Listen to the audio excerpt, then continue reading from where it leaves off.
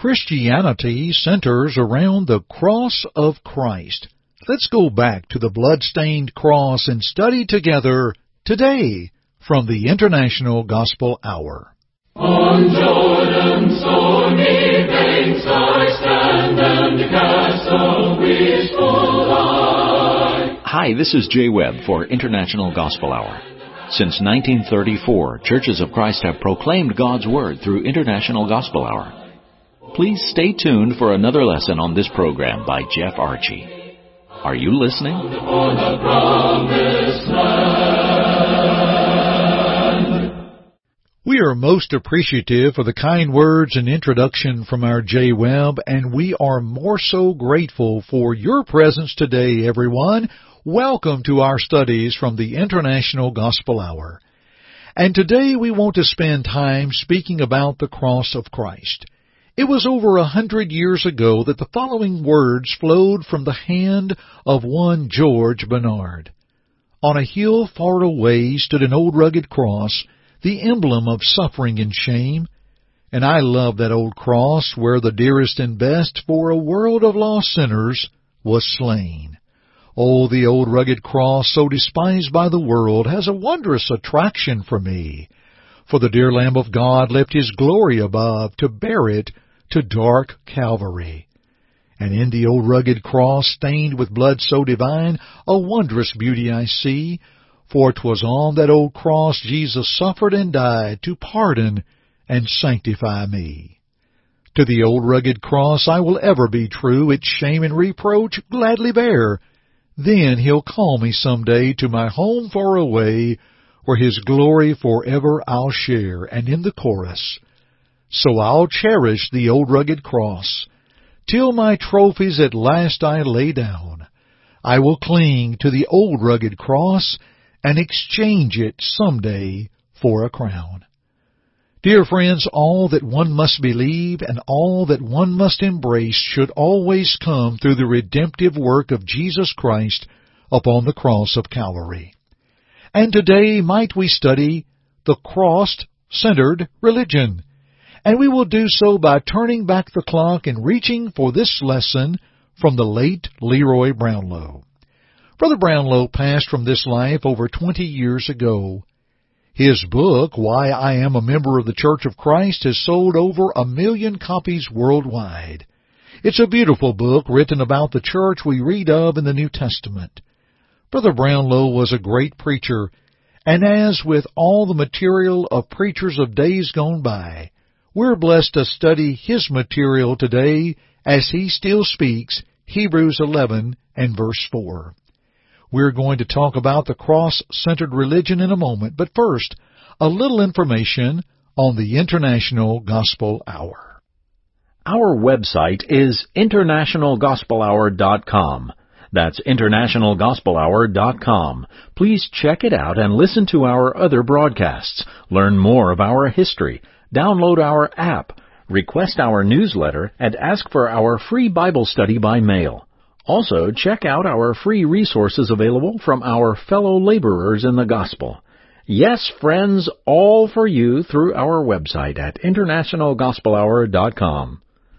Okay then, let's continue today's study. And now, dear friends, the cross-centered religion. In the cross-centered religion, the church centers around the cross. The blood shed on the cross purchased the church, Acts 20 and verse 28. Hence, if man can be saved out of the church, he can be saved without being blood-bought.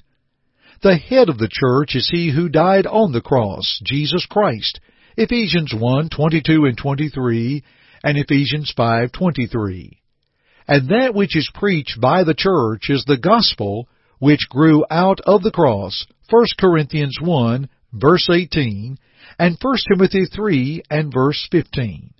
Indeed, the church centers around the cross. Would you consider with me next that in the cross-centered religion, redemption centers around the cross? Ephesians 1 and verse 7 reminds us that we are redeemed through His blood, even the forgiveness of sins. It is affirmed also in Ephesians 2 and verse 16. To the Christian, they are reminded in 1 John 1 and verse 7, "For if we walk in the light as He is in the light, we have fellowship one with another, and the blood of Jesus Christ His Son cleanses us from all sin." How are we saved? By the blood? Well, Christ's blood was shed in His death. And Romans 6 verses 3 and 4 says, "Know ye not that so many of us as were baptized into Jesus Christ were baptized into His death?" It is there that we reach the blood and sins are forgiven. For in Acts 22 verse 16, Saul was told by Ananias, "Saul, why do you tarry? Arise and be baptized and wash away thy sins, calling on the name of the Lord." And we become a part of the blood-bought church. Acts 2 and verse 41. "They that gladly received His word that day were baptized, and they were added unto them about 3,000 souls." They were added to the church, Acts 2:47. In the cross-centered religion, observance centers around the cross. Our observance of the Lord's Supper as the church shows the death of Him who died on the cross, 1 Corinthians 11:26. Jesus could have had us to erect a cross on every corner, but He did not. Instead, He gave the Lord's Supper as a memorial, 1 Corinthians 11:24 and 25. Everyone should examine themselves, 1 Corinthians 11:28 and 29. And the Lord's Supper should be taken in a worthy manner, 1 Corinthians 11 and verse 29, as we partake of the unleavened bread and the fruit of the vine to remember His death upon the Lord's day. In the cross-centered religion, separation of God's covenant centers around the cross. For according to Colossians 2:14, the law of Moses died when Jesus died on the cross, as it was intended to be only temporary, Galatians 3:19. The New Testament dispensation could not go into effect until sometime after Jesus died. That's Hebrews 9:16 and 17. There is a better covenant with better promises, Hebrews 8, verses 6 through 10. And today, dear friends, we must hear Jesus. Just as commanded in Matthew 17 and verse 5, "This is my beloved Son, in whom I am well pleased, hear ye Him," we are reminded in Hebrews 1 verses 1 and 2, that God, who at sundry times and in divers manners spake unto us in time past unto the fathers by the prophets, hath in these last days spoken unto us by His Son, whom He hath appointed heir of all things, by whom also He made the worlds. In the cross-centered religion, salvation centers around the cross. Jesus died for our sins as affirmed in 1 Corinthians 15 and verse 3. We note from the Old Testament how that the Jews sacrificed literal lambs, but Jesus was the Lamb of God which took away the sin of the world, John 1:29. The preaching of the cross is God's power to save man, 1 Corinthians 1 and verse 18. And man becomes free from sin when he obeys the form of doctrine delivered unto him, Romans 6:17 and 18. The doctrine itself is the death, the burial, and the resurrection of Christ, 1 Corinthians 15 verses 1 through 4. We obey its form. How do we do that? How do we obey the death, the burial, the resurrection of Christ, the doctrine, the teaching of salvation around the cross, the gospel?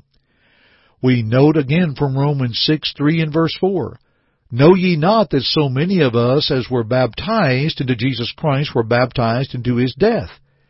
Therefore we are buried with Him by baptism into death, that like as Christ was raised from the dead by the glory of the Father, even so we also should be raised to walk in newness of life.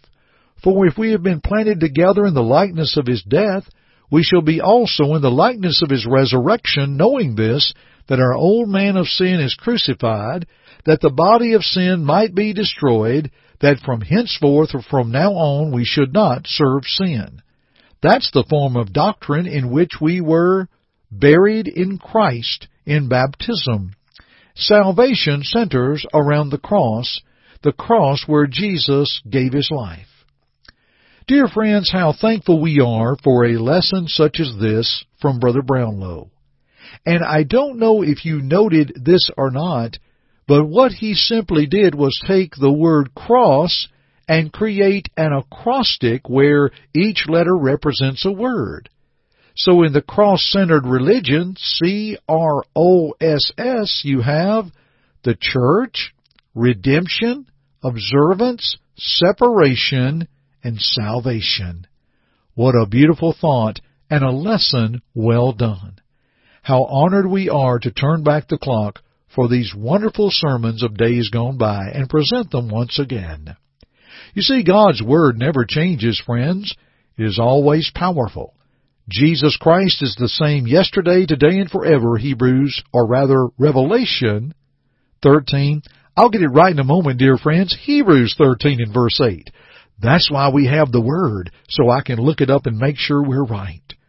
Speaking of the Word, we offer our free Bible study course by mail. Have you enrolled yet? It's absolutely free. Here's our J. Webb with the details.